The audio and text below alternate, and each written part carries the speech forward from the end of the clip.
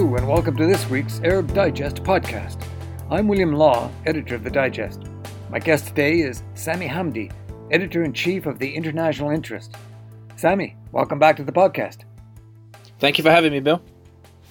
Now, I am an avid follower of your Twitter account. That's at Sal Hachmi, Salhachimi,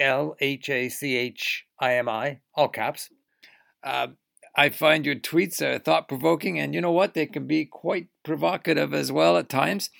But I thought we should move beyond that tyranny of the 280-character limit and open up a conversation about some of your recent tweets. You ready? Okay, sounds like you're going to hold me to account. All right, let's begin with the tweet you put out about Turkey's President Erdogan attempting a reconciliation with Egypt, in which you suggest, quote, Erdogan is very concerned over East Med and uncomfortable with how events in Libya are unfolding. Okay, let's open that one up.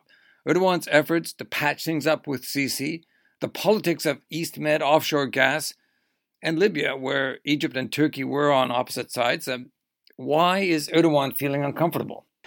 I think first and foremost it's important to understand the gravity of what Erdogan is doing in offering reconciliation with Egypt. When Sisi overthrew the democratically elected President Mohamed Morsi, Erdogan essentially raised the flag, essentially with his bombastic rhetoric that it was illegal, that it was wrong, and that he would not accept it, and that he would champion the cause that would try to restore the democratic process. And he was so eloquent in his rhetoric defending Egypt's democratic transition, albeit probably primarily because it was his ally that had been overthrown, the Morsi and the Muslim Brotherhood. But irrespective, his rhetoric was so eloquent and people believed that his stance was genuinely rooted in this sort of principled defiance of the military coup, that we saw opposition figures begin to move from London, from Paris, from European capitals and relocate to Istanbul in order to find this sort of haven whereby they would be able to engage in their opposition activities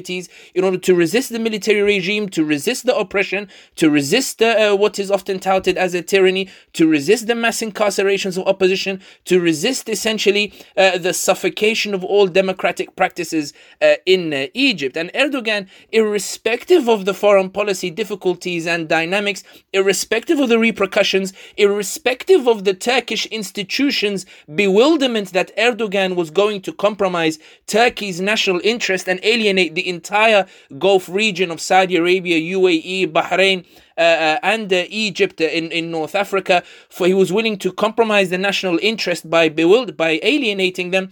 Essentially, Erdogan gave off this position of strength that I am strong enough to be able to take these sort of principled stances. Now, when we look at the situation in Egypt, nothing has changed. Sisi continues to crack down on opposition figures. He continues to arrest the opposition. He continues to essentially reign using the security apparatus, cracking down on all dissent and opposition. So nothing has changed on the Egyptian front. Therefore, for Erdogan to suddenly cast aside all of that bombastic rhetoric and come along and say, you know what, Sisi, let's talk, let's come together, let's try to reconcile once more, suggests that something has changed on the Turkish front. Now, that essentially means that Turkey is no longer in this position of perceived strength that Erdogan gave off, that allowed him to compromise the national interest for the sake of these principled stances, such as the defiance of the military coup. And that's primarily because of two fundamental issues, as I alluded in my tweet. The first is the Eastern Mediterranean, in that despite Turkey flexing its muscles, sending its warships, essentially reacting to the provocations from Greece and at times provoking Greece, the reality is that Israel, Cyprus, Italy, Greece and Egypt are still negotiating between themselves over the division of the resources in the Eastern Mediterranean and are still isolating Turkey. And Italy, while it gives off statements that Turkey should be respected and included in these discussions, the reality is that this has not really translated into any tangible developments aside from the occasional summit or the occasional meeting here and there. In other words, the anti-Turkey bloc is unrelenting in its pursuit to isolate Turkey and try to contain its expansionist influence. So Turkey realizes that now it needs some allies and has decided that Egypt is most amenable to allying with Turkey, or at least developing a friendship that will help temper the anti-Turkey sentiment. The second is Libya, where despite Turkey's intervention and rescue of the GNA, it's still struggling to assert its influence over the political process that's taking place as a result of a resurgent US that is intent on supplanting Turkey and ousting Turkey from Libya as opposed to working with it to remove Russia. Also, the Libyan factions, and let's be honest, this is rooted more in inferiority complex. When they compare between an alliance with Ankara and an alliance with the global superpower Washington, the reality is that while they may give Ankara words and suggest that they will be loyal and firm allies of Ankara, they are not going to reject Washington. They are not going to reject any approach by US officials. And herein lies the concern for Turkey, in that when it intervened and when it rejected Sisi, who was reeling and offered the Cairo Declaration and said, guys, okay, you made your point, let's talk. When it essentially thought that it would be able to control the political process on Libya, it found that it quite simply that things did not necessarily go its way, and it had to deploy force and bully the GNA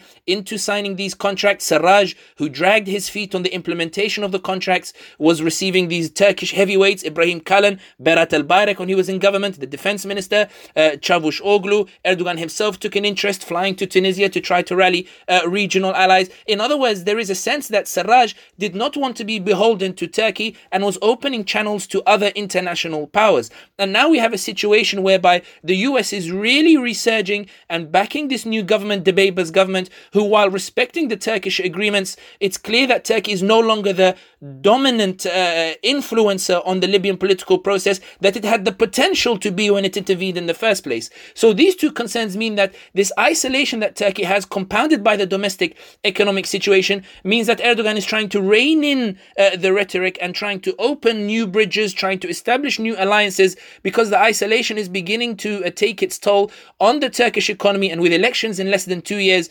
Erdogan is no longer in a position whereby he can afford to gamble and present this show of strength that we've become accustomed to hearing from him.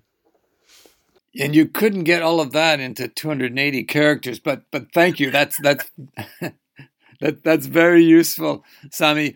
I want to move on to Yemen, where you tweeted the other day, when we talk about the Yemen crisis, it should not be about Saudi Arabia.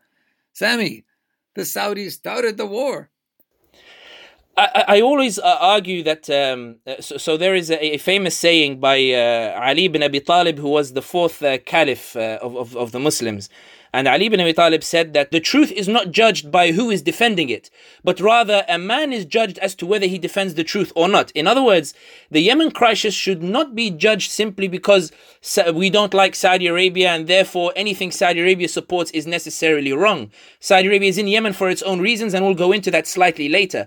The reason that I put that tweet out is to remind everybody that what took place in Yemen was not the result of Saudi intervention, but the result of the Houthis reneging on the national dialogue outcomes and the democratic transition. And 6 or 7 months before elections were due to take place, the Houthis, who knew they would not win the elections, decided to embark on a military and armed uprising, seizing Jof and Amran, and then allying with the former president who was ousted in the Arab Spring, ousted in the revolution, Ali Abdullah Saleh, who provided them with heavy weaponry that allowed the Houthis to take Sana'a. And the UN response was to entertain the prospect of a military council at the time, whereby the Houthis were asked if they could incorporate some of the other political parties, and the UN would essentially recognize this government. When the Gulf ambassadors withdrew from Sana'a, the United States left its ambassador in Yemen, suggesting it was ready to entertain the prospect of a new regime brought about by Houthi force.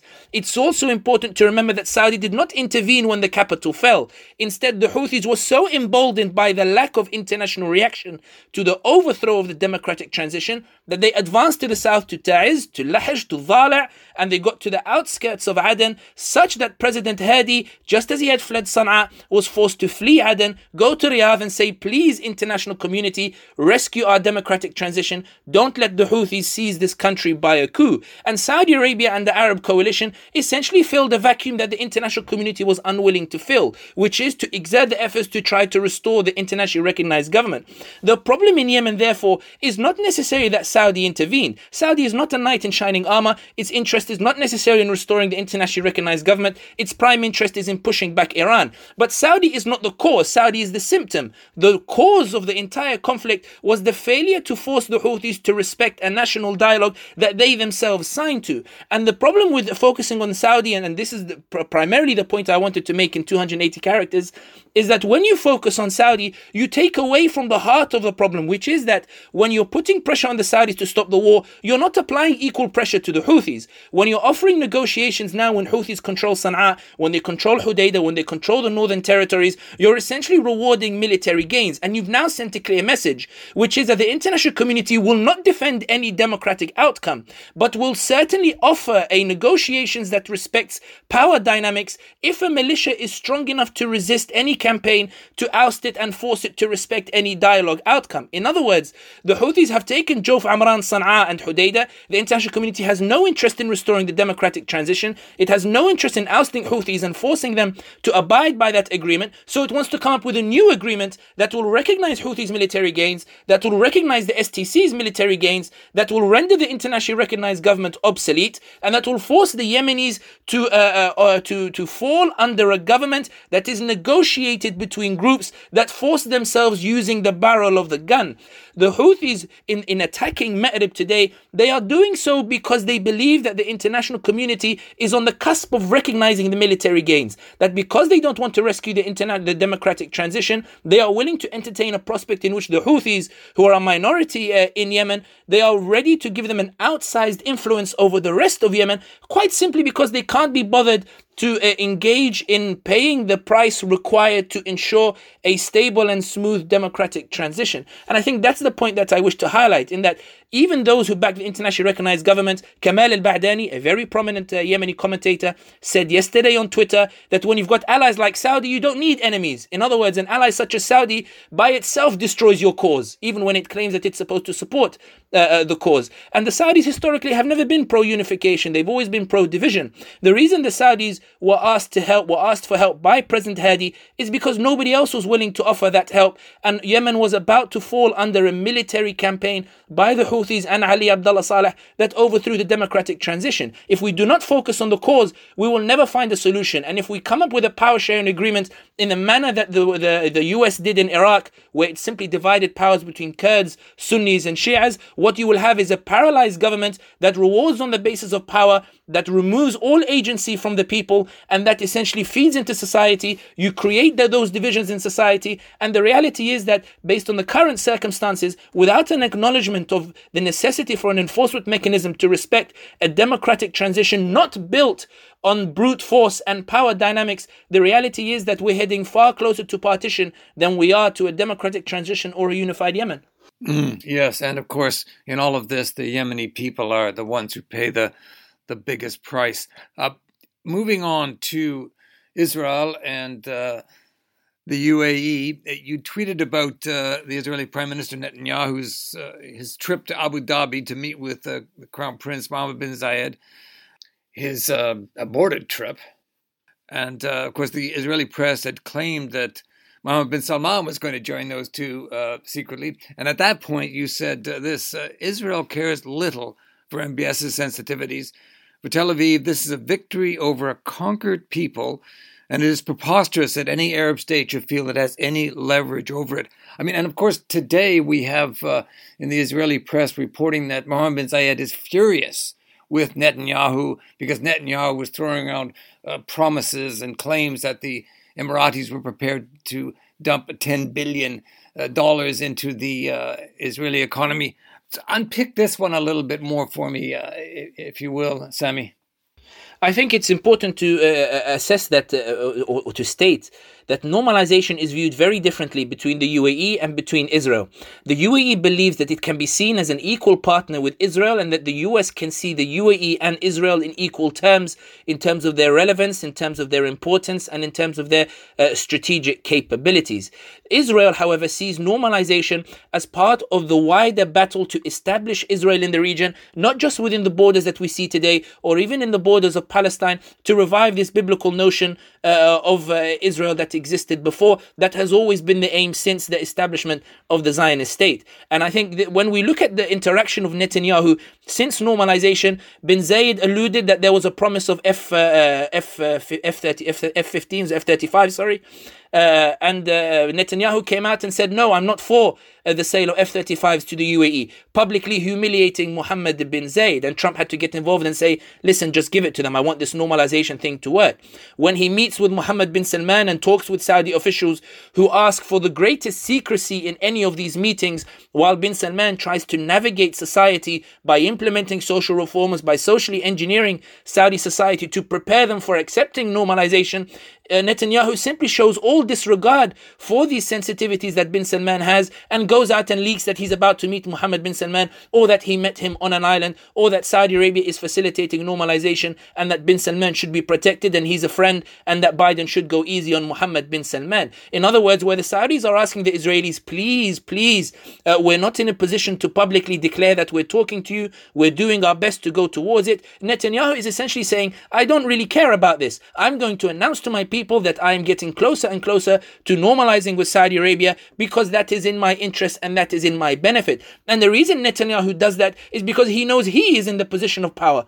Hamad bin Jassim, the former Qatari Prime Minister, in 2018 in an interview with France 24 said that when Arab states get close to Israel is because they see Israel as the key to the Congress and the White House in the US, so they want to exert influence. Israel knows that it is Saudi and the UAE that need Israel far more than Israel needs the UAE and Saudi Arabia. It is bin Zayed who needs Israel so that Israel can lobby the White House on his behalf. It is bin Salman who needs Israel to lobby the White House on his behalf. Without Israel, bin Salman's lobbying capabilities in the White House are significantly diminished. And that's how Netanyahu is approaching his relationship with the Arab states, in that Israel has established itself.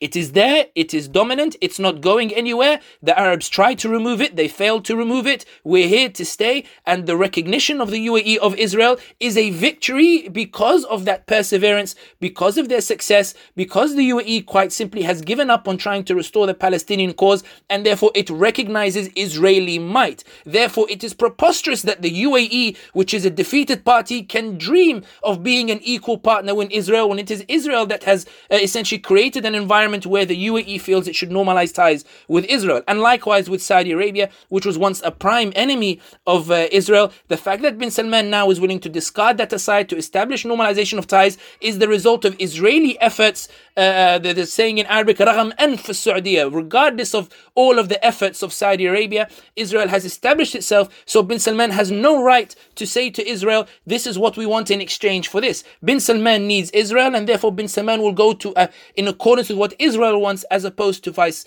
versa. And that's why we see this anger coming from bin Zayed, because bin Zayed's expectations were far different. Bin Zayed truly believed he would be seen as an equal, and it's becoming increasingly clear that Netanyahu quite simply has a disdain for these Arab states and sees them as quite simply inferior, and that it is Israeli power that has forced normalization, not any will or good grace on the part of the UAE. Yeah, and would you say that in that context, there's a strong element of racism?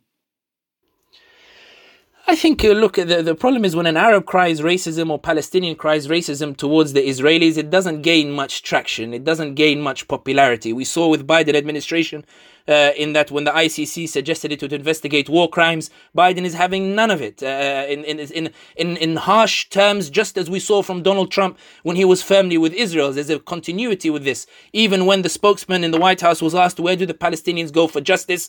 There was no answer. In other words, there is no place they can go for justice. So I could sit here with you on the Arab Digest and say, yes, it's to do with racism, but there is no benefit in it, because the international community it's committed to seeing it established on Palestinian land. It's already accepted that some of the Palestinian land has been taken, and it has sought to legalize it by recognizing the Israeli state. And now the issue is about how much of the stolen land should be recognized as the state of Israel, as opposed to restoring justice. So I think with regards to whether it's to do with racism, I think it has entirely to do with racism. It comes from a superiority complex, and it comes from the victor complex. Israel is winning. Israel has imposed itself on the region. The Arabs have failed to drive it back, have failed to help the Palestinian cause in order to assert justice, in order to assert its rights.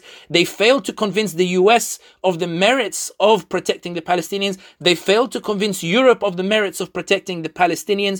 Both Europe and the US are simply quite silent and have not taken any tangible steps to prevent the expansion of Israel. Some will argue that Netanyahu's reversal on the annexation of the West Bank is an example of international pressure. I argue the only reason Netanyahu didn't do it is because he was unsure what to do with the demographics. If he annexed it, he has a problem in that the Israeli majority will be threatened by an increased Arab inclusion as Israeli citizens, and the fear has always been that if Arabs become the majority, then in a democratic vote they will essentially take back their lands via democracy. So there's always been a keen sense of trying to make sure that the Israeli contingent is the majority, and until Netanyahu has an idea what to do with these large Arab demographics that he will not annex the West Bank. So it's nothing to do with international pressure, but everything to do with protecting the integrity, between quotation marks, of the Israeli state. So yes, it's to do with racism, it's to do with the victor complex, and I think that's reflected in the way Netanyahu treats Saudi Arabia and the UAE. Now, just staying with Saudi Arabia, let us, two men, wander where angels fear to tread, and that's women and the hijab. You tweeted an image of a Saudi tourism advert with an uncovered woman, and you said this in your tweet: "This has been Salman's message. This is my Saudi Arabia. This is what it looks like." Why has that image got you riled up, Sami? I think it's important to highlight that it's not the issue of hijab in and of itself, or the freedom of women to wear hijab or not to wear hijab. Primarily, we have to remember that in Islam, la ikrah fi din, there is no compulsion in religion. If somebody wants to wear it, they wear it because Allah said so, and if they don't want to wear it, that's between them and Allah. And as a Muslim, I encourage women to wear the hijab, but it's not for me to say that you have to wear it. So the issue here is not to do with freedom. The issue is to do with the messaging. What bin Salman is why bin Salman is using a non-hijabi to deliver his message of Saudi Arabia, and it is that a recognition on the part of bin Salman that what Europe and the US really want to see is the removal of Islamic influences and signs of Islam. And we've seen this not just in Saudi Arabia, we've seen it in other countries. When you look at Libya, which is a conservative country in and of itself in terms of Islamic practices, when they came to choose the foreign minister, they chose a woman who does not wear hijab in order to show progress. It was intentionally done to show to Europe and the US that we are progressive and willing to put a woman who does not wear hijab, suggesting that if they did put a woman with hijab, it would reflect regression in the manner that perhaps Macron suggested in his interview in 2020, when he suggested that voting for the Islamist parties or Islamic leaning parties was a sign of regression during the Arab Spring. In Tunisia, the Nahda party, which has done extensive tours of European capitals and the US to assert that they believe in moderate Islam, have taken great care to ensure that they promote women without hijab specifically in order to show to Europe and the US that we are progressive, suggesting an implication that to appoint a woman with hijab is not enough because it shows that they are still holding on to regressive values. And we saw in Nahda's candidate for the mayor of Tunis, the capital, they chose a woman without hijab in order to present themselves as we are promoting not just women rising to power, but women without hijab, and look how free and how progressive we are. And that denotes something in the subconscious which is very dark, which is, why is it that if we use the hijab to promote our countries, to promote our identity, to promote our culture, why is it still received as regressive? Why is it that the very freedom that enables a woman to wear the hijab, which is equivalent to the freedom of a woman who chooses not to wear the hijab, why is one still seen as regressive while the other is seen as progressive? This messaging is not done willy-nilly. Messaging is very carefully thought of. Why did Mohammed bin Salman in Saudi Arabia, the land of the two holy mosques, the land of the Prophet Muhammad sallallahu alaihi wasallam, peace be upon him, why is it that Saudi Arabia, which has always positioned itself as the leader of the Muslim world, why is it that bin Salman believes that he must use women without the hijab in order to convey a message? The message is clear in that picture that I put on Twitter. It is a beautiful woman with her hair done up, with the makeup done, with wonderful earrings, with the dress to say, this is progress. This is my new Saudi Arabia. This was not allowed before, and now I am allowing it, and therefore this is progress. The removal of of that hijab is progress. And this is the reason why, in your words, I got riled up, in the sense that why does progress have to be reflected in this manner, as opposed to this idea of allowing a woman to choose how she dresses in whatever manner she wishes to dress, without allowing that to affect any messaging. In short, without going on too long about it, the idea that using a woman without hijab reflects progression is the problem that I wanted to raise. Why is it that this is the case? This is something that we have to think about, because this has grave implications over a political discourse in the Arab world, because it goes away from freedom of women and rather it falls under the banner of the wider suspicions of the region, which is that what Europe and the US really want to see is an elimination of all forms of Islam in politics, as France is perhaps more open in advocating, and to see a social engineering of the region to create quasi-European states with European values, with Western values that are superior, as The Economist suggested in 1924 when Ataturk abolished the caliphate, that are superior to all other values, and specifically those Islamic values. You also had a tweet about the Saudi foreign minister, Faisal bin Farhan, heading off to Doha. That was last week, just a couple of months after the end of the Great Gulf feud. And you posed the question, why did he go? To which you gave your own answer.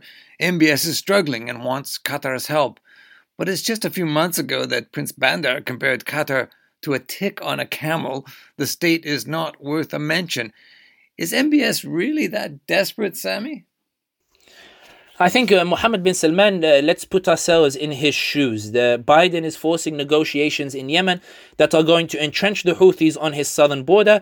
Biden is intent on a nuclear deal with Iran that will cement Iran's militias in Iraq, that will cement Iranian influence in Syria, that will cement Iranian influence in Lebanon, and essentially entrench this encirclement of Saudi Arabia that Iran has essentially achieved through Iraq to the north, through Iran mainland to the east, and through Yemen to the south. Bin Salman is realizing that as a result of the Khashoggi affair and the relentless negative PR over his policies, that companies are not receptive to his offers for them to establish their offices in Riyadh. And we saw even Japanese banks that Mohammed bin Salman has spent considerable time trying to convince to come to Saudi Arabia. We saw Nomura, one of Japan's biggest banks, decide to close its office in Saudi Arabia and Qatar, but leave its office in the UAE open. We're seeing that Mohammed bin Salman, he unilaterally sought reconciliation with Qatar, which upset the UAE, which upset Egypt, but also upset his standing in the region as the leader of the region by virtue of being leader of Saudi Arabia. So Saudi Arabia no longer has that influence either. Bin Salman is also under significant pressure from the Biden administration, which through the Khashoggi report, while it did not punish Mohammed bin Salman, it nevertheless humiliated him on the public stage and suggests that he's going to have a turbulent 4 years with the Biden administration. Bin Salman now is trying to rush to insulate himself from anything that might harm or damage his influence or ability to bring about the necessary changes of Saudi Arabia, and the promises that he's made to the Saudi youth who have been enamored by much of his economic and social reforms. If he doesn't deliver on that, then he loses that particular base. So part of that, of course, is reconciling with Qatar to try to keep Al Jazeera and the other Qatari media outlets from shining that harsh spotlight. Harsh, I put between quotation marks. I don't necessarily think it's harsh, but from providing that harsh spotlight on bin Salman's activity that results in congresswomen such as Ilhan Omar and others to start putting legislation that is against Saudi Arabia's interests